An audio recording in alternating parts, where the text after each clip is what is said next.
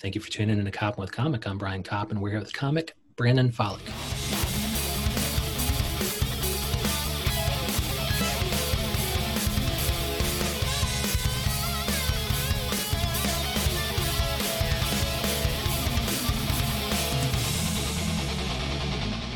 Brandon Follick, how the hell are you? I'm doing great. Thanks. How are you, Brian? Oh, thank you so much for coming on during this weird-ass time. And during this weird-ass time, where can people find you online? I know I follow you. Your Folic Acid, which is hilarious. Thanks. Yeah, I always wonder if anyone picks up on that science pun. I made it, back in my very nerdy days. But yeah, I'm on Twitter there. Instagram, it's my name, Brandon_Follick. Yeah, and then I have like a couple links on there if you want to check out the work I do or anything like that. Yeah, your Twitter takes you to Linktree, which then in turn shows me all your, where I can find your Reductress articles, and I got them right here. And did you write all these fucking articles, man? I did, yeah. Just 4 pages of fucking articles on Reductress? Yeah, I mean, some of them are just headlines, but yeah, there's a good number of articles that I've written too. But yeah, that's all my work. Dude, there's some other stuff I've done across the site that editors wrote, but yeah. Wow, because it says how to tell if he's an undercover cop or just another goofy man, and it's got the picture of the goofiest man I've ever seen. Yeah, he's I feel I'm also one of those stock photos on the website. We have no control over when they're used and what for. We just kind of wake up one day and we're like, oh yeah, there's me. I'm being called the racist today. So that guy's another Reductress contributor. I don't know if he's a contributor. I know he's an improviser and sketch actor at UCB. Okay. Well, yeah, he's not goofy, but he has a goofy pose on, so I suppose that's by design. Yeah, that's just great acting. And also you're Brandon_Follick on Instagram, and there I see some pictures from. It looks like you have a stand-up show at the Star Bar in Brooklyn. Yeah. Back when live comedy was legal, my friend Shelby Slower and I used to host a monthly show at Star Bar. It's called Girls. We used to make fun of each other. Like, if anytime we were being a good person, be like, oh yeah, you're being a good girl right now. You're there for women. So we just kind of made a whole stand-up show centered around what makes a girl's girl. Who are we going to welcome to the girls' hood this month? It usually ended up being Harry Styles every time. And then, just invited some friends kind of all over. We'd have stand-up characters. We'd always have at least one musical act. I know I miss live performance. Yeah, I would think, if you're doing that every month, I mean, first of all, it must suck not to be able to kind of scratch that itch, although it might be nice not to have to organize. It must, although a monthly show is not as bad as a weekly show, it's got to be an administrative pain in the ass. Yeah, no, there was a good number of shared Google folders between me and Shelby. I also host a bi-weekly show with Paige Smith Hogan and Michelle Davis. Oh, my Lord, Paige Smith Hogan is an American treasure. Truly, we don't deserve Paige Smith Hogan. I was so dude, she talks so passionately. In defense of fucking Lana Del Rey, and I was like, we need to kind of we need to make copies of Paige Smith Hogan so that everybody is this adorable.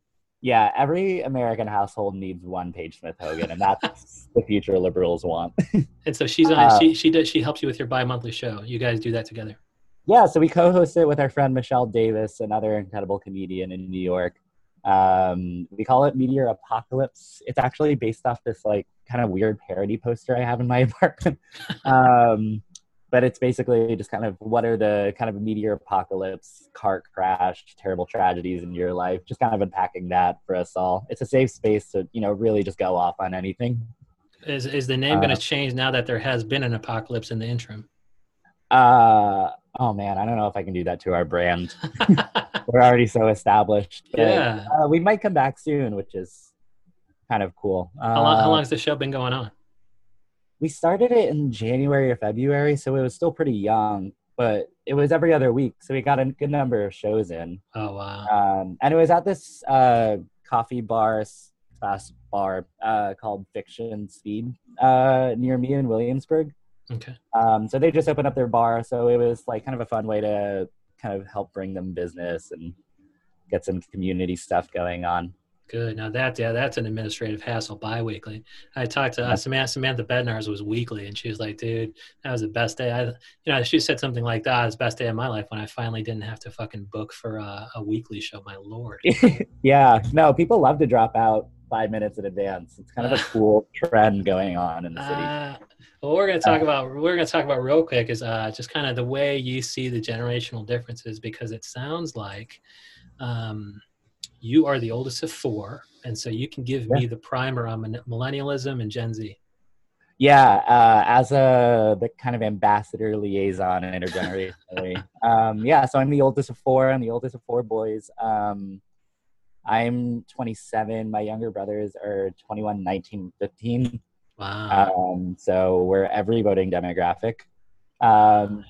And yeah, no, there's some stark differences between us. I would actually say my 21-year-old brother leans more towards millennialism with me. 19 and 15-year-olds definitely Gen Z. What are the differences between those two crews? So for example, like all my two younger siblings communicate with all their friends via Snapchat. That's like I would say that's the messaging service. What else? TikTok, of course. I'm pretty sure my 15-year-old brother was one of the K-pop stans who booked a seat at the Trump Tulsa rally. Good job, brother. Yeah, no, I've never been so proud. It's like, that's the first cool thing you did, 15-year-old brother. I know, finally, right? Like, what a way to really kick off your teen years. But what are some of the temperaments though? Like the temperament differences, patience versus just fucking impatience, and things like attention span and what they value. Like, are they more into social justice than maybe the Gen Z, or like are they more caring of liberal issues than other generations? Do they think this stuff matters? Yeah, absolutely. Like my 15-year-old brother, like I'm actually kind of surprised like how well he's able to like think critically about gender identity. Wow. Like I don't even know if my 20-year-old brother knows male, female, like if that's a thing. I'm kidding. But but who does these days? I mean, there's many cool. ways to talk about male and female, and I think J.K. Rowling is the perfect person to do it. Yeah, she's a yeah. But I'm trying to think what else. Yeah, no, him and kind of all my brothers, like at least on Instagram, lately have been sharing a lot of social justice content, which is great. Do you think like when a young brother attended a march in our town? That was awesome. Wow. And then my 20-year-old brother, actually, I think he's like he goes to a temple, and I know he's doing some work there, like in terms of like helping to defund the police. Oh. Yeah. And then as an older brother, like when the youngest brother comes to you, or he's able to talk so intelligently and nuanced about gender fluidity or gender identity, do you think that he's ever going to come out as anything? Like, like I'm just like, as a brother, as a sibling, when somebody else in your family talks so kind of knowingly and passionately about a certain thing, like are you ever curious that there's something there that he'll ultimately tell you? I mean, it's possible, it's their privacy, it's their life, supportive of whatever gender identity he'll ever take on. So you just kind of wait and see, and if he ever wants to come out to you as something or other, like, you will be supportive at that time. Yeah, of course. Also, like, I don't know if like gender studies are necessarily like excluded from anyone. So like it's kind of cool of a cisgender person to think of it very critically. I think that allows them to have a deeper empathy. Oh, good. Yeah. Right. Did you read the J.K. Rowling essay apology thing, and what did you think about it? Unfortunately, I only read the first half, I believe. Yeah, it was about that worthy of your attention. Yeah, no, after that I was ready to clock out. I didn't have that much time for transphobic content. But congrats to her for conjuring up whatever she needed to fit her narrative. Yeah. Kind of alarming. Someone who came up with a stupid fucking fantasy world can envision more than two genders, but That's good. That's a good fucking joke, man. Have you? I mean, is that something that you're going to talk about? I mean, have you talked about that in your articles?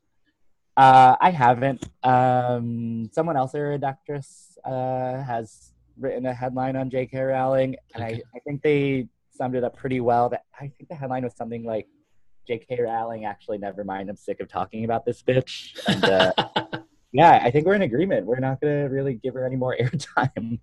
Yeah, I mean, what like what do you think about cancel culture? Like, do you think that there are people like J.K. Rowling who just fucking they live too long and they're in the public eye too long. They're so out of touch that at some point we should just fucking cancel them altogether. And I don't mean the Twitter cancel, but just take them off platform because it's like, dude, you guys. I mean, you gave me a series of books.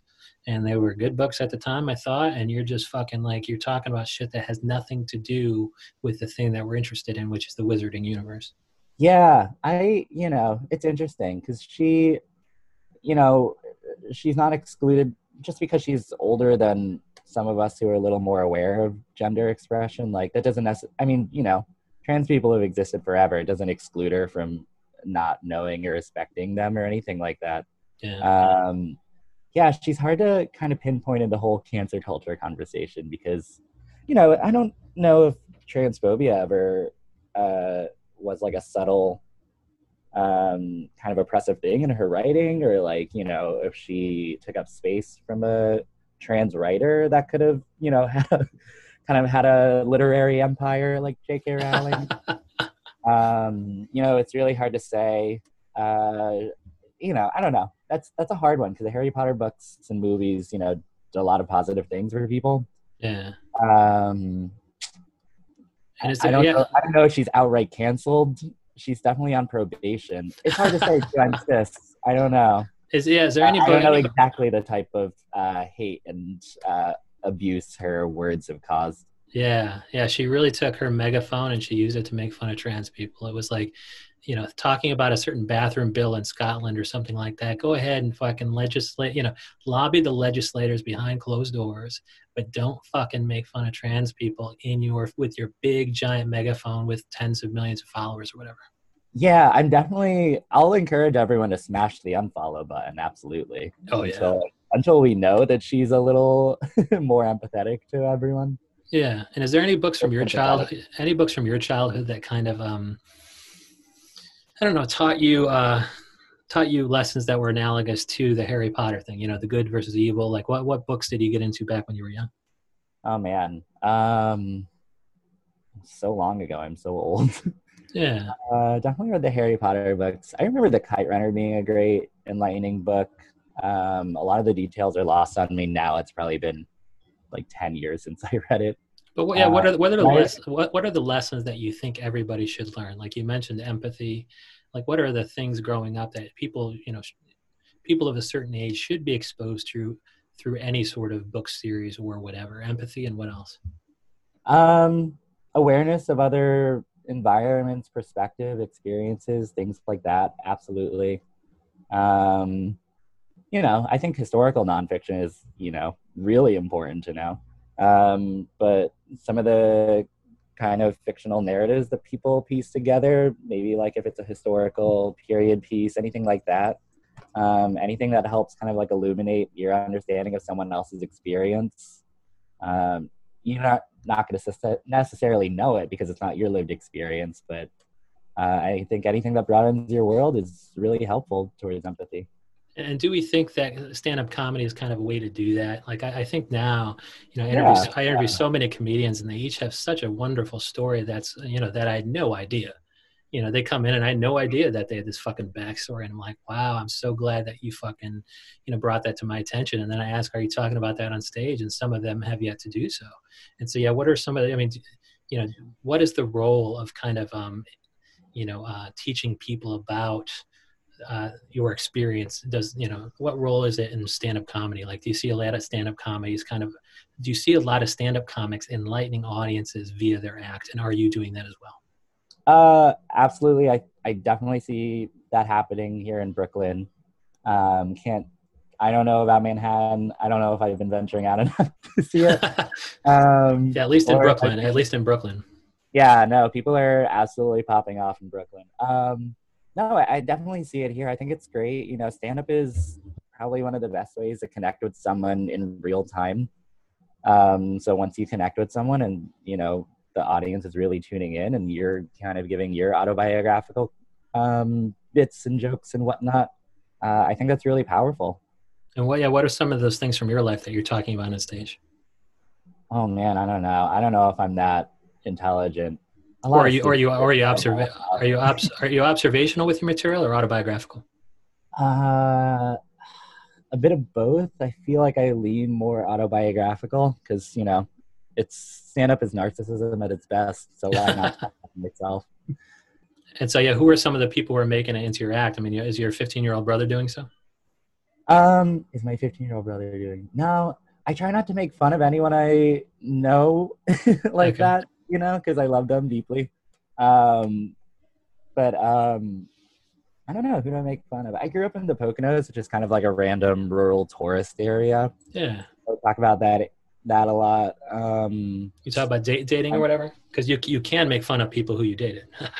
Yes, I absolutely make fun of my exes. I think they gave me that that permission. I didn't make any of them sign an NDA, so like what fucking ever.